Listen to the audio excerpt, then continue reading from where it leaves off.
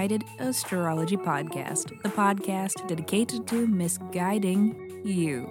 I'm your host, KT, and this is your horoscope for this week, January 22nd through January 28th, 2024.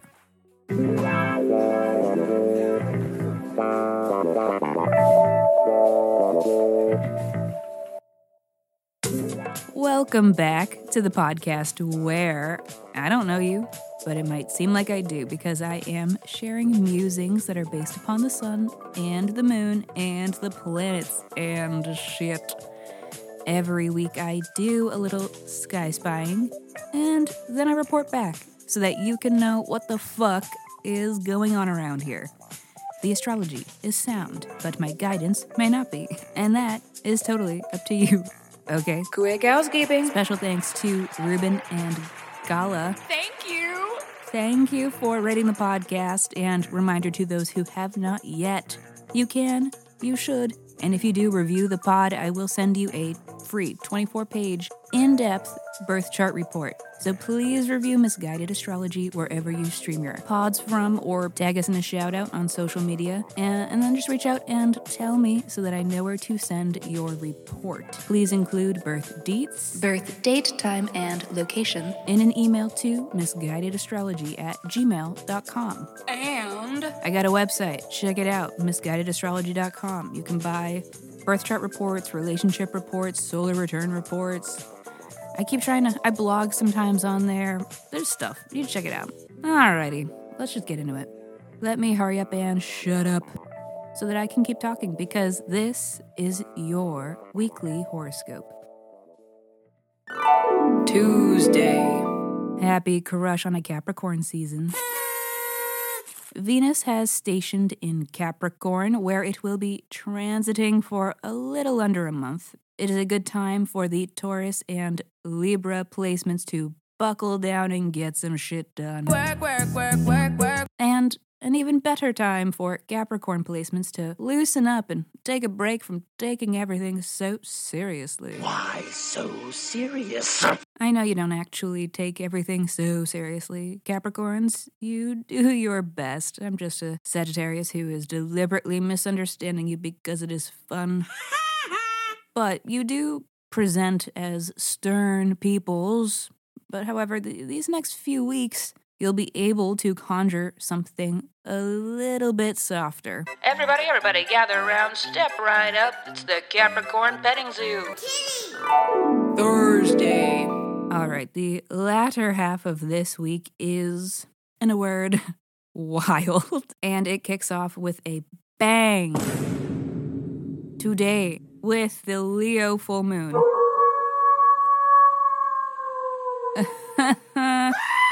Everybody's putting on a show with this one. Trust, there will be bold performances. And the Oscar goes to... Regular listeners know the deal. Full moons, full energy, full chaos. Everything is amped up right now. The volume cranking. And as if things couldn't get any louder with this lunation, it is squaring Jupiter. Oh, we're bumping all right. Full moons usually coincide with a culminating moment in our lives, a big celebration or a big goodbye. This one could easily be a mix of both. Jupiter does love a good party. It's giving go big or go home. It is also giving sprinting in the opposite direction of our fears. On your marks, get set, go! It might be a little avoidant. Can't hear you. But sometimes it's necessary. We can't constantly dwell in despair. Fun is crucial. Hope is helpful. Dose yourself up with optimism when you can. It is even possible that something fortunate or opportune occurs with this full moon. Good things are happening, but it may still be quite whelming. Sometimes even the biggest and best parts of our lives can be difficult to process in the moment that they are occurring. And maybe it's because we only have so much processing power. Or maybe it's because grand gestures are red flags. Generosity is important, but it can also be a manipulation tactic. try and keep your wits about you today. It's gonna be a crazy one. Friday. The Sun square Jupiter transit that I mentioned with yesterday's full moon perfects today. We are feeling bold and confident, which is nice. But do beware the grand gesture. They are often more likely for the giver than the recipient. It's my in a box.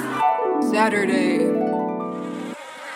It might be difficult to think straight with a head full of angry bees. Oh, no, not the bees! Not the bees! Oh yes, Nicolas Cage. The bees. That is what it may feel like today as Mercury conjuncts Mars.